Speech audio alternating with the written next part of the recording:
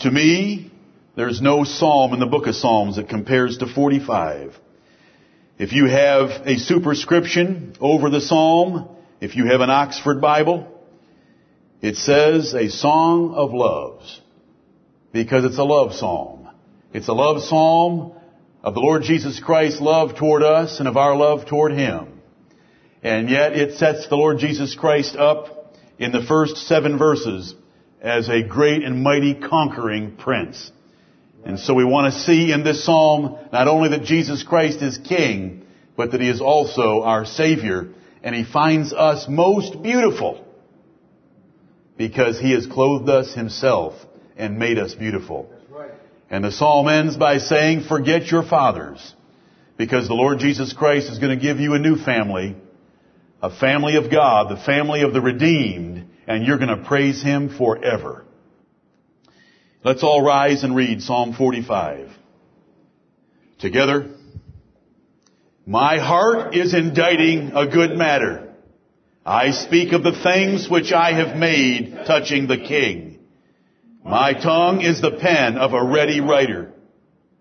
Thou art fairer than the children of men. Grace is poured into thy lips. Therefore God hath blessed thee forever. Gird thy sword upon thy thigh, O most mighty, with thy glory and thy majesty. And in thy majesty ride prosperously because of truth and meekness and righteousness. And thy right hand shall teach thee terrible things. Thine arrows are sharp in the heart of the king's enemies, whereby the people fall under thee. Thy throne, O God, is forever and ever. The scepter of thy kingdom is a right scepter. Thou lovest righteousness and hatest wickedness. Therefore God, thy God, hath anointed thee with the oil of gladness above thy fellows. All thy garments smell of myrrh and aloes and cassia, out of the ivory palaces, whereby they have made thee glad. King's daughters were among thy honorable women. Upon thy right hand did stand the queen in gold of Ophir. Hearken, O daughter, and consider, and incline thine ear. Forget also thine own people and thy father's house. So shall the king greatly desire thy beauty, for he is thy Lord, and worship thou him. And the daughter of Tyre shall be there with a gift. Even the rich among the people shall entreat thy favor. The king's daughter is all glorious within. Her clothing is of wrought gold. She shall be brought unto the king in raiment of needlework. The virgins, her companions that follow her, shall be brought unto thee. With gladness and rejoicing shall they be brought. They shall enter into the king's palace. Instead of thy fathers shall be thy children, whom thou mayest make princes in all the earth. I will make thy name to be remembered in all generations. Therefore shall the people praise thee forever and ever. Amen and amen.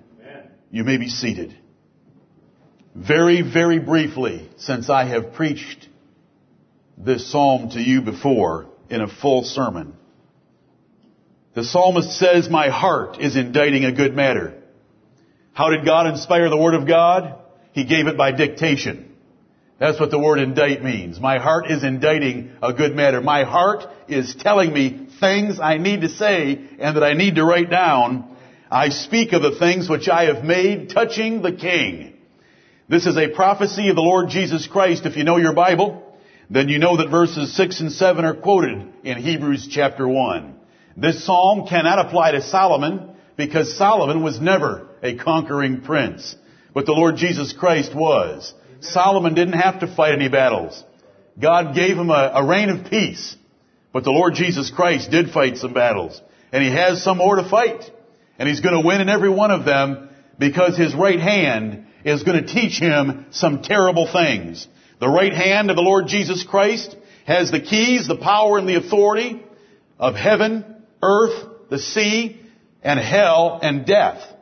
He is the destroyer of all our enemies. And we want to rejoice in him this morning. He is fairer than the children of men. There is no man, no woman, no relationship that you will ever have that can come close to a relationship with the Lord Jesus Christ. To the degree you put your love, affection, trust, security, and pleasure in any relationship on earth, you deprive yourself and you take away glory from the Lord Jesus Christ. You will never find the amount of happiness that you can find in another person that you can find in the Lord Jesus Christ. And I beg you to hear this psalm that we've read together in the presence of the Lord this morning and to consider its words. Thou art fairer than the children of men. Grace is poured into thy lips. No matter how gracious any man or woman might ever be, they're not anything compared to the graciousness of the Lord Jesus Christ. His graciousness, standing in the synagogue in Nazareth in Luke chapter 4, was marvelous to behold, the Bible tells us. Even though they were his enemies that were sitting there and he knew every one of their hearts, he was still gracious. Grace was poured into his lips. Therefore God hath blessed thee forever. I am an ambassador for the Lord Jesus Christ. God has anointed him with the oil of gladness above his fellows. There is no comparison to the Lord Jesus Christ. Right. He has set him at his own right hand in heavenly places, far above all principality and power, on a throne at his right hand. And he is going to preserve that throne for the Lord Jesus Christ forever. Verses 3 and 4 and 5 describe him as a conquering prince. Gird thy sword upon thy thigh, O most mighty, with thy glory and thy majesty. Take the reins and the scepter and the sword of your kingdom and be a conquering prince and destroy your enemies. And in thy majesty ride prosperously because of truth and meekness and righteousness. What a king! Amen. This king combines truth and meekness and righteousness, all in one. There's never been a ruler among men that combined those three things the way the Lord Jesus Christ does. Truth. He is the faithful and true witness. Meekness. Never was there a man as meek as the Lord Jesus Christ, who went humbly and obediently to the crucifixion of the cross. And righteousness. Was there ever one as righteous as the Lord Jesus? I want you to love this psalm with me. If you have other favorites, that's okay. But just make sure 45 is in your top 10 from the book of Psalms. And in thy majesty ride prosperously because of truth and meekness and righteousness, and thy right hand shall teach thee terrible things. I want you to know that the Lord Jesus Christ has a right hand. And in that right hand is a sword of justice, and it does terrible things against his enemies, as we'll see this morning. Thine arrows are sharp in the heart of the king's enemies, whereby the people fall under thee. Jesus Christ conquers and destroys his enemies. When I think of arrows sharp in the heart of the king's enemies, I think of the Lord Jesus Christ rising from his throne in heaven with all the fury and the power of the Son of God, blessing his deacon Stephen to preach the truth that Jesus of Nazareth was going to destroy that foolish temple in Jerusalem.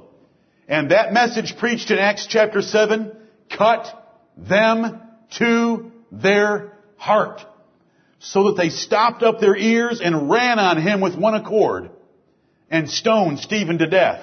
Right. But Stephen looked into heaven and saw the Lord Jesus Christ standing, not sitting. Right. He had stood for his faithful servant that these Jews killed, one of those servants killed by the husbandman before the kingdom was taken from them and given to the Gentiles that would bring forth some fruits of obedience and righteousness.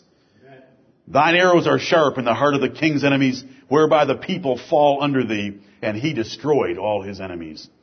Verses 6 and 7 are quoted in Hebrews chapter 1, and the rest of the psalm goes on to describe the love relationship between Jesus Christ and his church. And brethren, when it comes to a place like verse 12, and it says, and the daughter of Tyre shall be there with a gift. Tyre was a pagan, profane city on the shores of the Mediterranean Sea. Tyre was an example city of Gentiles. Tyre is like the United States of America. Tyre is involved in the bride of the Lord Jesus Christ. Tyre means you and I can be part of that bride, though we are not part of Israel. Tyre had no relationship to the commonwealth of Israel, and when they were without God and without hope in the world. But Tyre shall be there at the marriage of the Lord Jesus Christ, the great conquering prince. And what should this psalm mean to you, and what should this psalm cause you to do? Verse 17 sums it up well. I will make thy name to be remembered in all generations. We do not want to let the name of the Lord Jesus Christ die with those that are my age in here. We want to communicate it to the next generation. That's what it means when it says, I will make thy name to be remembered in all generations. This is what the Bible describes as fathers teaching their children, who will teach their children, who will teach the generation that is to come. Psalm 78 and Joel chapter 1. We want to remember the name of the Lord Jesus Christ. He is our greatest conquering hero that we could ever have. He's the king of the kingdom of heaven, but he's the lover of our souls. May Jesus Christ be praised. Amen.